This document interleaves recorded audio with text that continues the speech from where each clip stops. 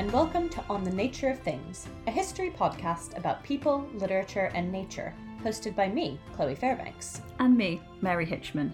We investigate how the people of England, Scotland, Wales and Ireland understood and engaged with the natural world from 700 to 1700. We'll be travelling through 1,000 years of history, so we should make a start.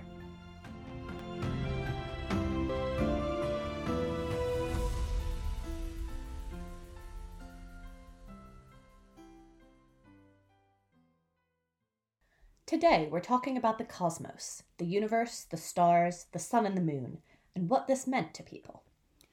This is an extract from Book 7 of the Confessio Amantis by John Gower, written in 1390. It introduces the idea of astronomy, the study of the skies. Gower was an English poet, and if you haven't heard of him, you might recognise the name of his famous friend, Geoffrey Chaucer. Like Chaucer, Gower wrote in Middle English, an earlier version of what we speak today. Mathematic above the earth, of high science hath it the firth, which speaketh upon astronomy, and teacheth of the stars here, bagging upward fro the mone. Beneath, upon this earth here, of all things the matiere, as telling us that been learned, of thing above it stant governed, that is to say of the planets, the chalice both, and eke the hatus, the chances of the world also, that we fortune clepen so, among the manus nation, all is through constellation, whereof that some man hath the well, and some man hath diseases fell. In love, all's well as other things, the start of realms and of kings, in time of peace, in time of war, it is conceived of the star. And thus saith the Naturian, which is an astronomian. In the medieval and early modern periods, the cosmos was broadly understood to be formed of 9 concentric circles upon which the sun and planets orbited, with the Earth at their centre. As one would expect, this understanding of the cosmos developed and expanded throughout the period in line with scientific research. People were interested in the cosmos because they believed it had a considerable impact on their lives. They knew that the tides move with the moon, and logically concluded that the stars and planets influence their health, temperament, and fortunes. A saying I love that applies to this viewpoint is as above, so below. Basically, the microcosm of individual lives is reflected in the macrocosm of the cosmos. It's important to stress, though, that there was still a lot of debate about the extent to which the planets and stars affected people. It's a common misconception about the medieval period that everyone held the same opinions, but, just like us, they disagreed on a lot. Much beloved on this podcast is the Northumbrian monk Bede, who apparently has something to say for every occasion. Among his interests was the natural world. At the start of the 8th century, he wrote a whole book on contemporary understandings of the cosmos. Topics covered include the height of the sky and the arrangement of the planets. It's a fascinating insight into the mindset of a highly educated early medieval person. So this is a great quote from the book. They say that the fire of the sun is fed by water, and that the sun is larger by far than the moon, but that the moon is greater than the earth. Interesting. As well as conceptual ponderings, people also liked to record their observations. I have something slightly later here from the Anglo-Saxon Chronicle. The 774 entry states that a red cross was seen in the sky after sunset. Cooler still, through analysis of tree rings, modern scientists have observed a considerable increase in carbon-14 levels in 774. The red cross they observed may have been a supernova. The planets and stars could shape entire personalities. An Old English text from around 1120 lists the different temperaments of those who are born at every cycle of the moon. For example, if the moon is 5 nights old, those born under it will suffer. But if the moon is 13 nights old, those born under it will be rulers of kingdoms. Wouldn't that lead to an awful lot of rulers of kingdoms? I suppose kingdom could be taken allegorically. Maybe they would have a high standing in their profession, or maybe their town. Oh, that manuscript reminds me of that rhyme. You know, Monday's child is fair of face, Tuesday's child is full of grace. It will not surprise you that I was born on a Tuesday. Interestingly, this text does a similar thing, although it is a bit weirder. So those born on Sunday will be handsome. I was born on a Monday. What is my future, please? So according to this manuscript, if you were born on a Monday, you'll be murdered. Well, shit. So as a Tuesday baby, I am, quote, sinful and perverse. Wednesday is sharp and bitter. Thursday is kind and averse to women. Presumably this was just kind to men. Yeah. So Friday, you'll be hated by everyone and die young. And on Saturday, you'll be an alderman and have a long life. So I don't know how seriously people at the time took these categories, but they certainly reveal an interest in the cosmos on an everyday basis. So what about the study of the cosmos at a university level? Well, it certainly formed a core part of what was studied in the medieval university. The High Middle Ages were a period of considerable learning and scholarship, usually by monks. And astronomy and astrology came under the umbrella of the natural sciences, so many believed that through study of the natural world they could better understand the nature of God. In medieval Oxford, for example, study of the stars sometimes strayed into theology, and it blurred the boundaries of academic disciplines. We love interdisciplinarity. So you're a literary critic and I'm a medieval historian, and we've taught each other a lot. Perhaps we can learn from the medieval university's approach, excluding the all-male thing, obviously. Yeah. So what was the difference between astronomy and astrology in this period? It's a big question. Basically, it was up for interpretation and debate, and the terms were often used interchangeably. A horoscope could be at once astronomical and astrological, for example. I should also say that these studies in Oxford owed a lot to work done by earlier medieval Muslim scholars, and Europe was really only just catching up on these scientific approaches by the 11th century. We wanted to know more about stars, so we got in touch with Eileen Malcolm at Penn. Eileen is a PhD student and they work on literature and life sciences in late to medieval England. Welcome, Eileen. We're very excited to have you. So people may not be familiar with medieval manuscripts, so I just wanted to ask, what distinguishes an astronomical manuscript from other contemporary manuscripts? Yeah, this is one of those difficult questions disguised as an easy question, because due to the fluidity of disciplines and the fluidity of the medieval cosmos, astronomical material, as we would define it, might be woven in with other things like medical texts or information about bathing or, sort of planting guides. I think, certain books will just be astronomical material broadly considered, but it might be more appropriate to think about books that contain some material dealing with the heavens or sort of the superlunar realm. A thing to mention is that the distinction is simply not as firm as we might imagine as modern readers. For instance, we have this manuscript at the University of Pennsylvania, LJS 445, which is a 15th century German book. Mostly it's handwritten copies of astronomical printed books, things like, it features a lot of eclipse diagrams, it features a little bit of how to use an astrolabe, but then there's a short medical text toward the end. There's a list of constellations as defined by the astronomer Michael Scott, who has his own sort of unique list of constellations. And when we're talking about constellations, things get a little bit complicated because we're also talking about species. And one thing I really love about this manuscript is that the illustration that was originally included for Canis Minor, the small dog, has been meticulously sort of cut out of the manuscript. And so I love to imagine someone cutting out this image of a dog and just kind of making a little doll out of it or something, bringing it back into the earthly realm, making it no longer a collection of stars, but a little dog that you can interact with as a dog. I love that image as well. That's really cute, actually. So I love the idea of people interacting with manuscripts as books and as technology and as everyday objects, because, well, at least you're supposed to, but you need to kind of treat these objects with the kind of reverence and awe now, which doesn't always translate into how they were treated back when they were first produced and being used. But yeah, thank you for that.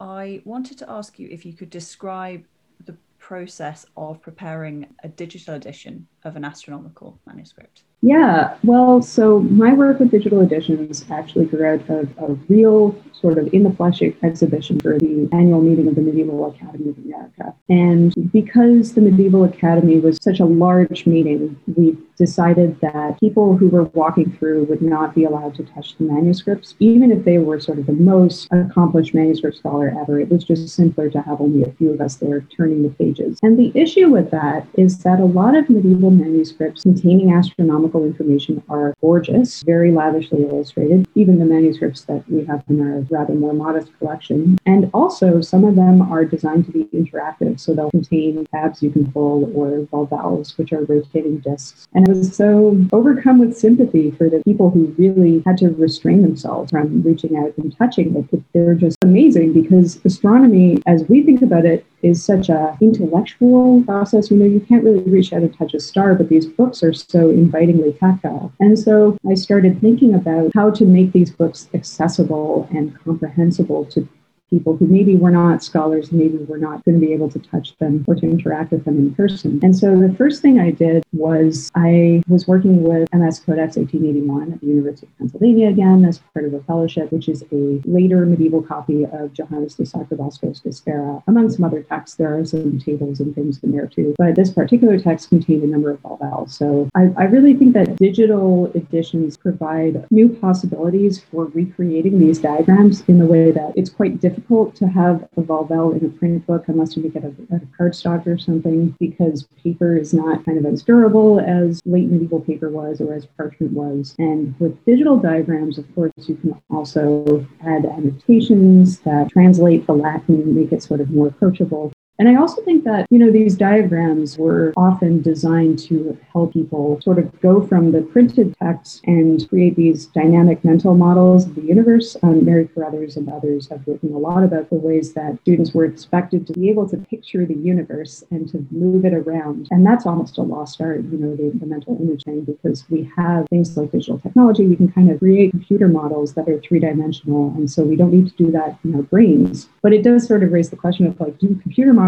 actually give us a new way of understanding these diagrams that was maybe something that we didn't have between the Middle Ages and now. So I created a series of interactive diagrams related to that manuscript. I'm currently involved with an initiative to kind of produce volvals digitally and to make that really available to scholars. It's always about trading certain features for other features. There's always an aspect of the book that's lost during the transition to digital. There are always things that are gained as well, such as the ability to share the manuscript on social media, the ability to annotate it, the ability to put two pages from different manuscripts side by side, or from the same original manuscript, but perhaps they're in different libraries now. So for me, it's really about creating a new object that gets at something that the original was trying to convey, perhaps, but has a life of its own as well.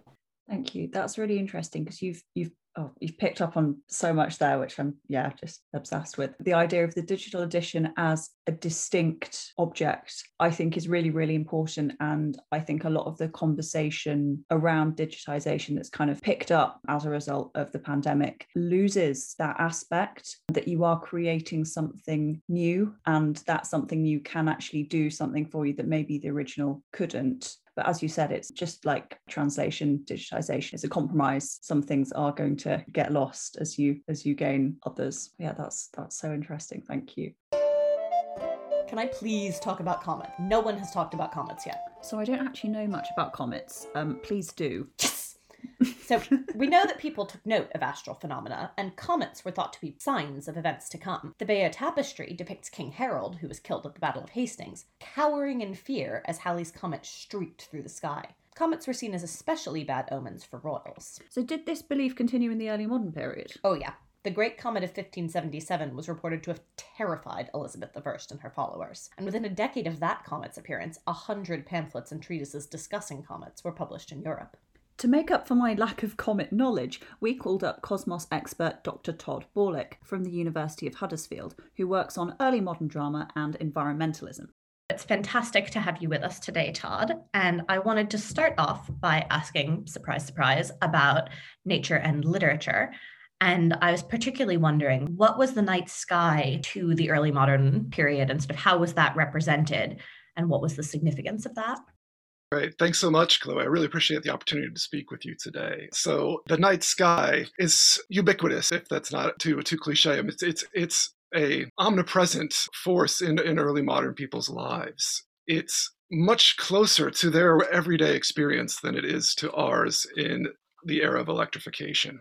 As for how it's represented in the early modern period, the truth is it's kind of rarely depicted in a kind of real sustained fashion, at least visually, prior to the 17th century, because artists struggled to try to find a way to make darkness visible. It seemed like a paradox to try to represent the act of not seeing. In literature, in writing in general, the night is often represented through symbols and narratives that make it more human, that try to bring it down to earth, figuratively speaking. I sometimes think of early modern writing about the night as a kind of precursor to space travel, a substitute for space travel. It's a way of kind of projecting ourselves out into the reaches of space and trying to make what could be very foreboding, very hostile, to makes it more familiar and comforting. What were some of the strategies that they tried to use to sort of make it more human, more familiar? One thing that I'm thinking of that I'm sure doesn't quite so much go towards making it familiar, there's that bit in Paradise Lost where Milton's sort of like, could be aliens up there. Who knows? Kind of cool, right, guys? So I guess it's a double-pronged question of how did they make it more human and less hostile? And how did they try to understand the aspects of it, like potentially, I don't know, an alien that might seem quite hostile? Yeah, you raise a great point there, Chloe, that the night could evoke really conflicting responses in people. On the one hand, I think they tried to make it familiar by referencing these classical narratives, right? Drawing on the legacy of Greco-Roman knowledge about space, about the stars and the planets, and infusing the planets with particular human attributes like love, courage, valor, happiness, sorrow. But you also have, the zodiac, which is basically a kind of celestial menagerie, which reflects the wildness of the night and that this otherness about the night that's sort of radiating downwards to humans, infusing these bestial qualities into human bodies. So there's this real sense of kind of the porousness, the vulnerability of human bodies to darkness and to starlight, which is packed full of all of this energy, for better or for worse, that has positive and negative attributes in the early modern imagination. I'm glad you brought up that quote in Paradise Lost, because that Milton is a great example of the fascination with astronomy in this era. And he, in his Italian travels, actually made a pilgrimage to go seek out Galileo, who was under house arrest. The man knew everybody. We actually expanded the chronological scope of the podcast specifically to include Milton. We are Milton fangirls. It does mean that we're covering 1,000 years now, but you know what? It's worth it. It's all for him. So yeah, that moment, I mean, it reflects just how daring a lot of the early modern intellectuals were, like Milton, entertaining ideas that were kind of anathema to traditional Christian lore about humanity's privileged niche in the cosmos. So yeah, I mean, that ties into the Copernican theory of the heliocentric universe and this kind of the decentering of man from the epicenter of the cosmic story. And so that the intellectual courage it took to ask those questions in the 17th century, I think, is really impressive. Be respectful. And Milton sometimes is portrayed as this really kind of dour and puritanical, morbid personality, but in fact, he was really an intellectual rebel and someone who wasn't afraid to challenge a lot of the platitudes, a lot of this sacred doctrine of his era. You mentioned the different planets being associated with different human attributes. And it was reminding me of, I was reading a piece recently, it was Gail Kern-Pastor, about leaky vessels and sort of women's bodies and women's bodies being watery. And it was talking about women's bodies being associated with the moon, which was a watery planet. And I was wondering if you have any other examples of specific tying in of these planetary attributes, either to particular people or particular groups of people. Oof, yeah, that's a good question. Certain that women were, for the reasons that Pastor outlines, believed to be particularly susceptible because their bodies were thought to be more porous. And my hunch is that this was sort of used as an excuse to keep women from going outdoors at night, along with the threat of sexual assault. So yeah, I mean, night walking is a really big issue in this era. It's hard to us to imagine that this is a criminal offense for much of pre-modern world to be caught outdoors at night without some sort of official business or dire emergency. There's a great book I'd recommend by Matthew Beaumont on the history of night walking. So anyone who's listening to this and is curious about the topic of pre-modern experience of the night, that's a great source. As for your question about specific people, I mean, everyone's really vulnerable to these astrological forces. It's all a question of timing. Early moderns were so fascinated by astrology because it provided them a way of understanding a lot of the complexity in human experience that couldn't be accounted for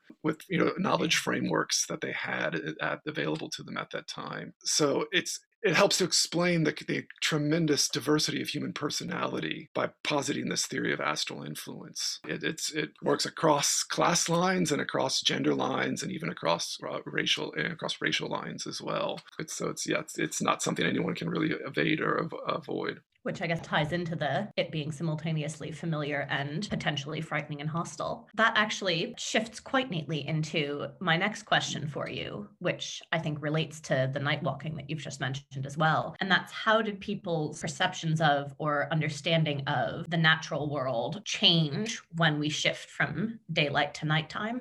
That's a great question, Chloe. Yes. So the night world was alive, right, with all of these chirps and hoots and these eerie sounds. So because we can't see well at night, we have a heightened sense of hearing, and I think people were acutely aware of all of the wildlife that moved about at night when humans were confined within doors. And it's kind of a moment where nature kind of reasserts control over the planets, where humans are forced to confront their own cognitive deficiencies. So night does provoke a lot of anxieties, and there's a book by the Elizabethan satirist Thomas Nash called The Terrors of the Night, which documents in very colorful detail how early moderns were nyctophobic, would be the kind of the fancy Latin phrase for that. He has these phrases to describe night, like the devil's black book and the daughter of hell, and he compares night to a rusty dungeon. So people were sort of imprisoned when the sun went down within their houses. My favorite image in that book, he compares night to a raven that pecks out men's eyes. There's a sense that humans were night blind,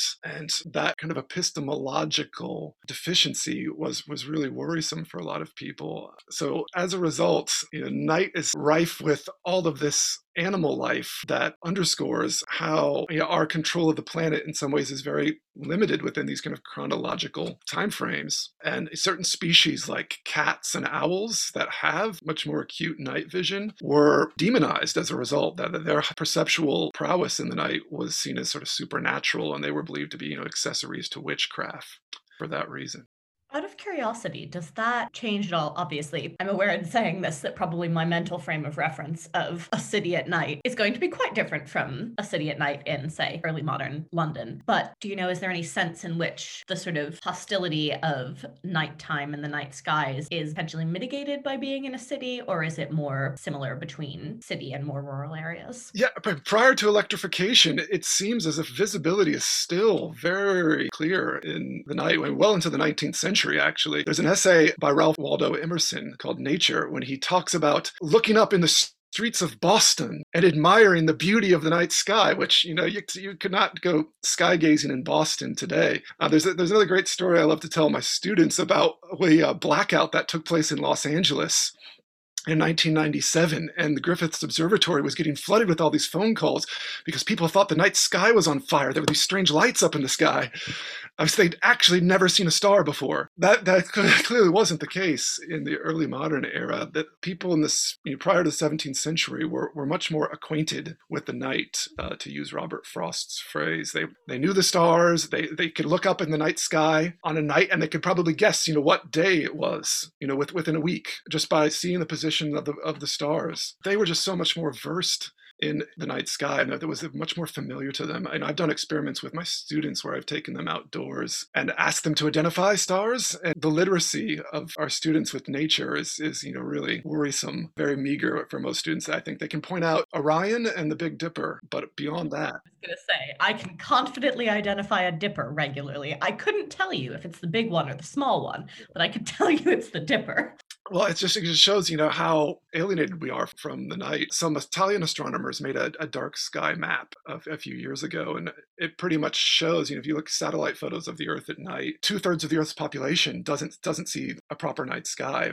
People have never seen a really truly dark sky. And that's especially true in the U.S. and Europe. And I think there's a real loss there. I mean, obviously, we've gained a great deal with the leisure activities, the extension of leisure into the night, and in terms of public safety. But I think we shouldn't forget the price that we've paid for that in terms of alienating ourselves from darkness and from the spectacle of the night sky.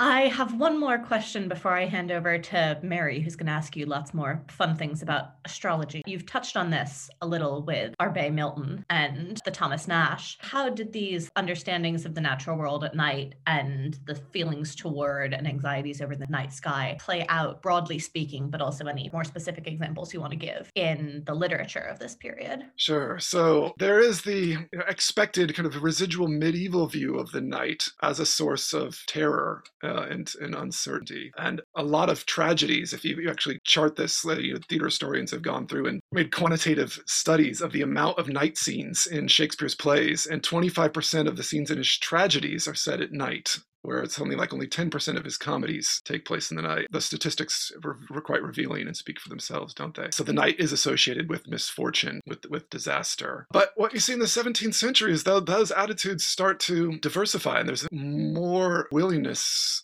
to look at night as a site of spiritual reflection, of poetic inspiration, of philosophical meditation, of carnivalesque revelry, of partying, and of course of sexual delight. So I think there's a greater acceptance of night in the 17th century, with a growing nocturnalization, a kind of growing human extension of leisure into the hours after sundown. So some writers who reflect this movement, Chapman's Shadows of the Night, which is the sources for the kind of the school of night theory, that there were this kind of cabal of Elizabethan intellectuals meeting at night to debate heretical ideas about the universe. John Donne's Nocturne upon St. Lucy's Day, composed during the winter solstice. John Dolan, the composer, wrote a piece called Welcome Black Night, which sees it as a time to kind of indulge lovesickness and melancholy. And Milton's Il Penseroso is, I think, indicative of that shift towards more positive appraisals of the night as a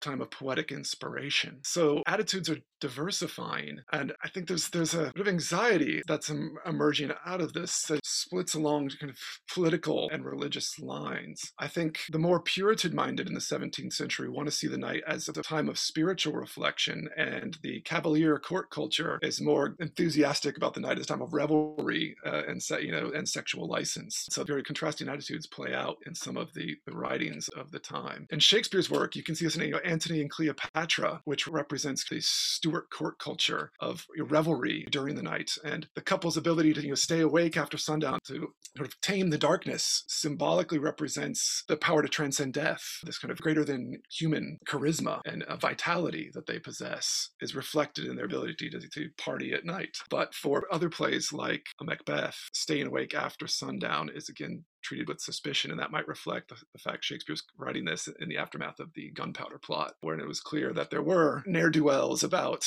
after dark plotting mischief. I don't think I'm ever going to look at Antony and Cleopatra the same way again. That hadn't even occurred to me. This has already blown my mind. Absolutely. Thank you so much for your answers to Chloe's questions. I very, very much enjoyed them. I wanted to start off with probably a deceptively simple question. Why did people in the early modern period have such an intense belief in astrology?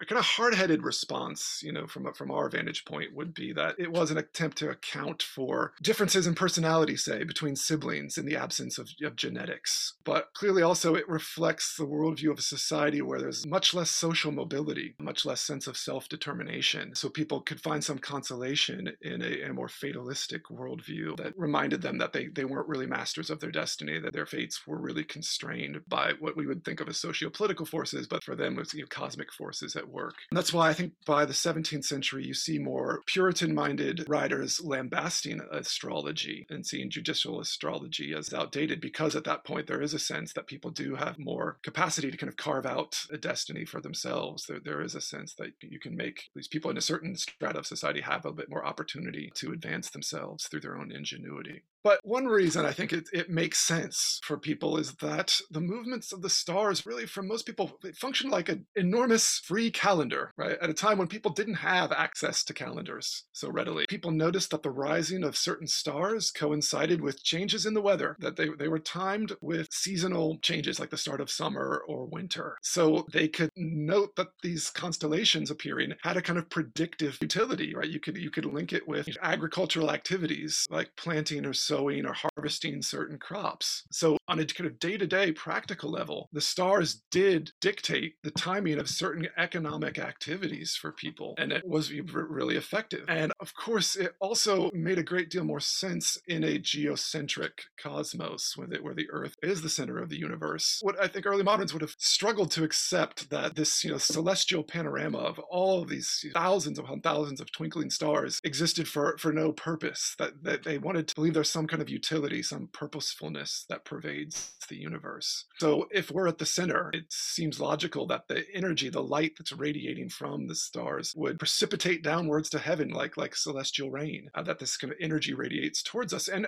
after all, think about it, you can see the moon affecting the tides, right? And for most people, that is proof positive that there is such a thing as astral influence. And if the moon can do that, why can't the planets? The stars and the planets were much, much closer, infinitely closer to Earth for early modern people than they are to us. So it wasn't such of a stretch to imagine that the light that they radiated actually affected us. Agricultural manuals telling people to plant certain crop when certain planets are around, because the extra light is actually helping them grow. So lots of reasons why this worldview that seems so patently absurd to us actually seemed very believable, very credible to a lot of intelligent people at this time. I love the idea that, someone's like, I grew this excellent corn with the help of Venus, my friend Venus. Yeah, and that might actually help your sex life, if Venus's energy is infused into the food. Yeah. Sexy corn. Brilliant. Cornflakes. Anyway, a real tangent here, so please forgive me. Astrology and horoscopes have become a lot more popular within recent years. So the rise of apps like CoStar, which deliver a really, really specific horoscope to you every day. And, there's jokes about people asking, what time are you born? I want to plot your birth chart. Could you see any kind of similarities between how we're using horoscopes today to how people in the early modern period were using horoscopes? Definitely, Mary. I think that the correlation is undeniable, that we find the same kind of comfort in these horoscopes as early moderns did. Making huge, life-changing decisions is always nerve-wracking. And if you can find some kind of external nudge, right, to push you in a certain direction where you're already leaning, it provides a kind of solace, doesn't it? It alleviates some of our anxiety, some of our responsibility for making these really drastic decisions. And early modern people used horoscopes to determine years or months or days of the week for making life decisions, whether,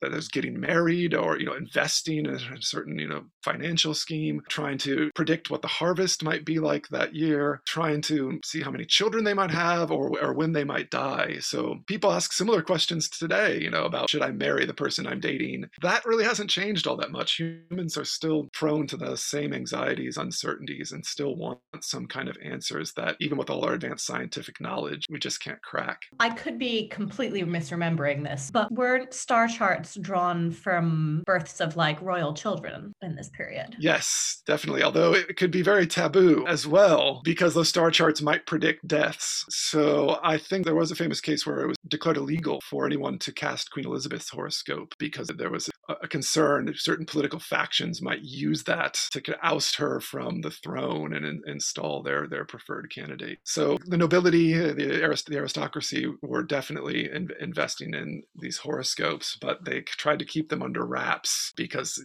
they could be used against them. There's a scene in The Duchess of Malfi where she pays to have a horoscope cast for her child, and it turns out to predict an early death. So it's very ominous in that case. And Webster is one of the more Protestant-minded, I think, is looking at astrology as a sort of backwards Catholic practice in that play. And that's why he portrays it so negatively. But people also use them, and it was for medical procedures. So astrology is closely linked with medicine because astral forces were believed to permeate human bodies and control the humors or inner juices of humans. You had to synchronize medical procedures with certain astrological conjunctions. So if you were going to schedule a bloodletting, you wanted to make sure that the planets are auspicious for that sort of surgery, because otherwise it could go very badly.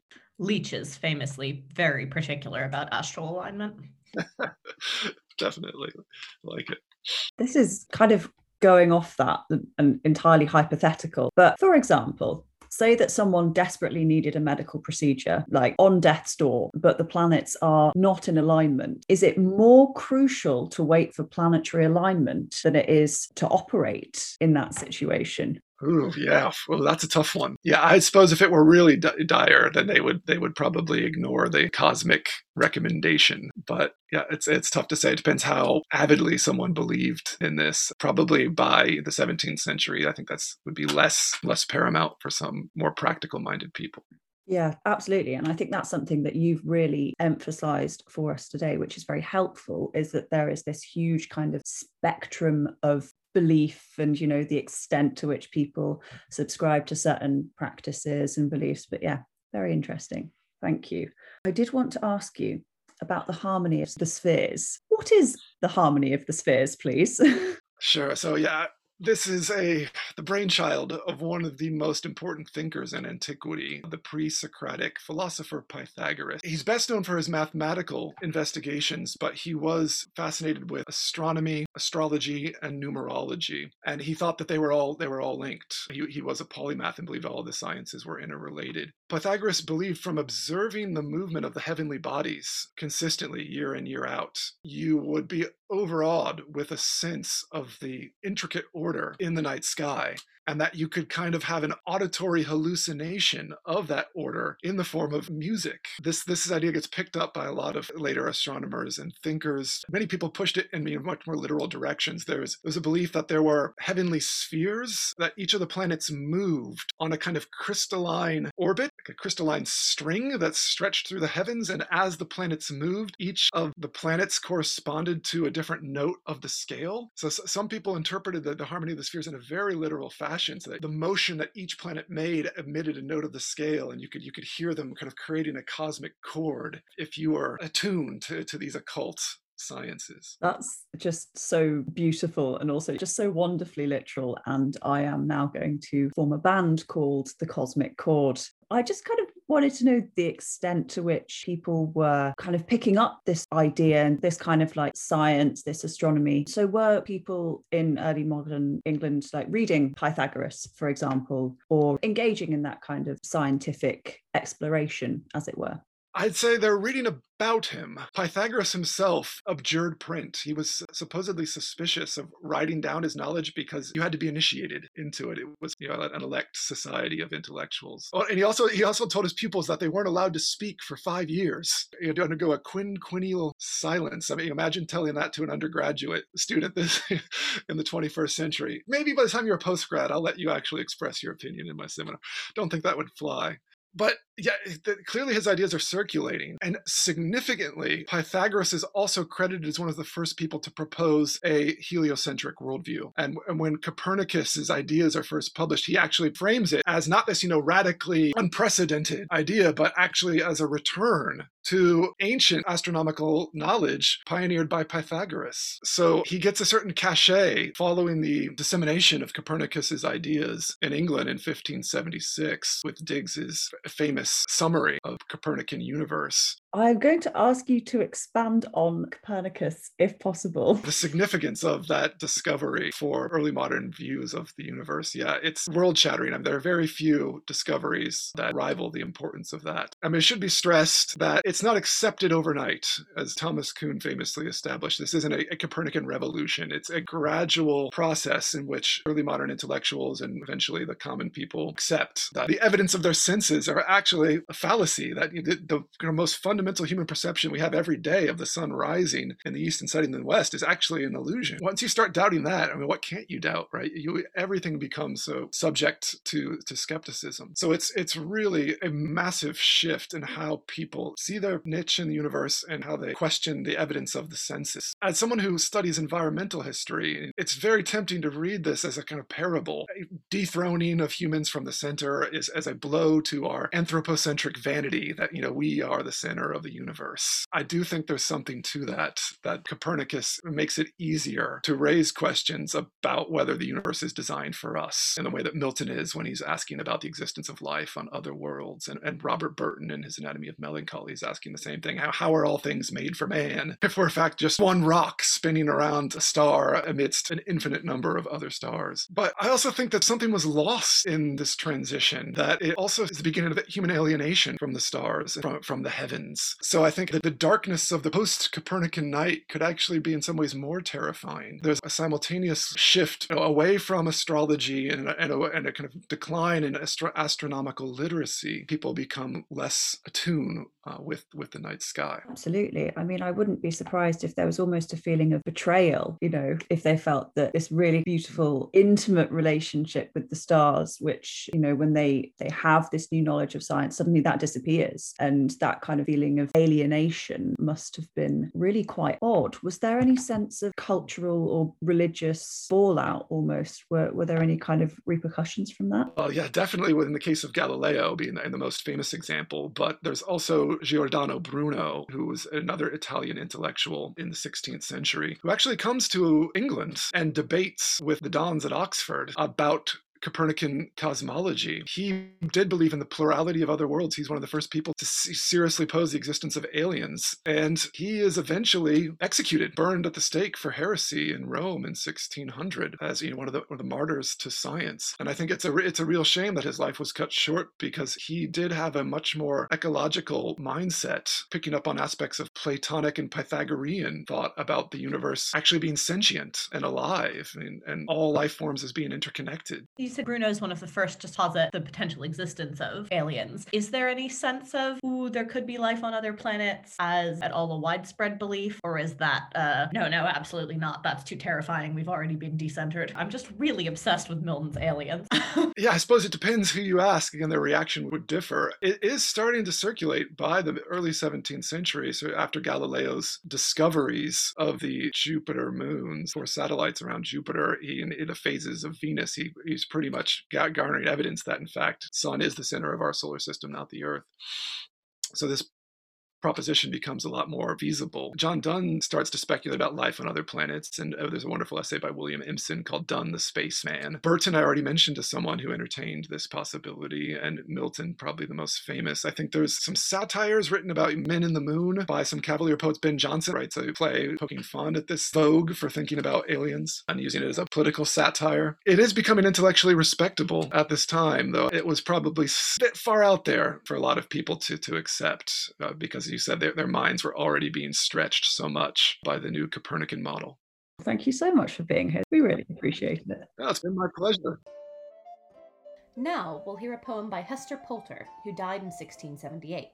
Her poetry was only discovered in the 1990s, and it contains up-to-date astronomical ideas and shows a deep curiosity about the world.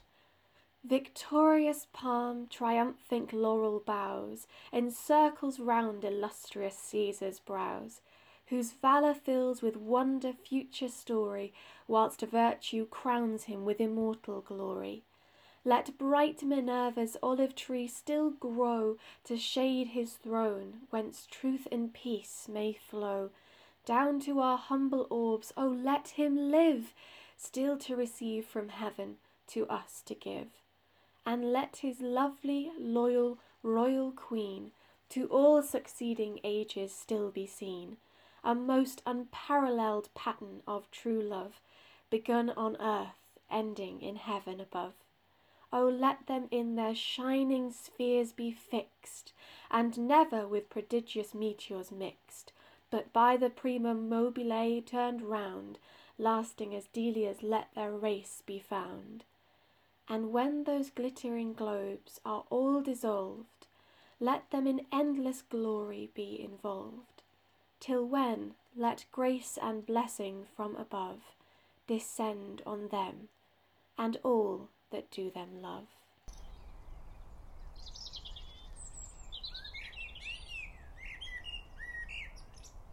Thank you for joining us today for a meteor shower of historical knowledge. Grab your broom and your cauldron because next week we'll be talking magic and how people use the natural world for spells. You can follow us on Twitter at The Nature Pod, where we post all the stuff we couldn't fit into the episode and give updates on what's to come. If you've enjoyed listening, please leave a review, tell your friends and subscribe. That way you'll never miss an episode. Until next time. This episode was produced by Mary Hitchman and Chloe Fairbanks. The artwork is by Chloe Fairbanks. The theme tune is by Alexander Nakarada and is licensed for use under Creative Commons. Thank you to our actors for this episode, Rebecca Williams and Elizabeth Perry, for bringing these historical texts to life. We are grateful to Torch Oxford for supporting this project.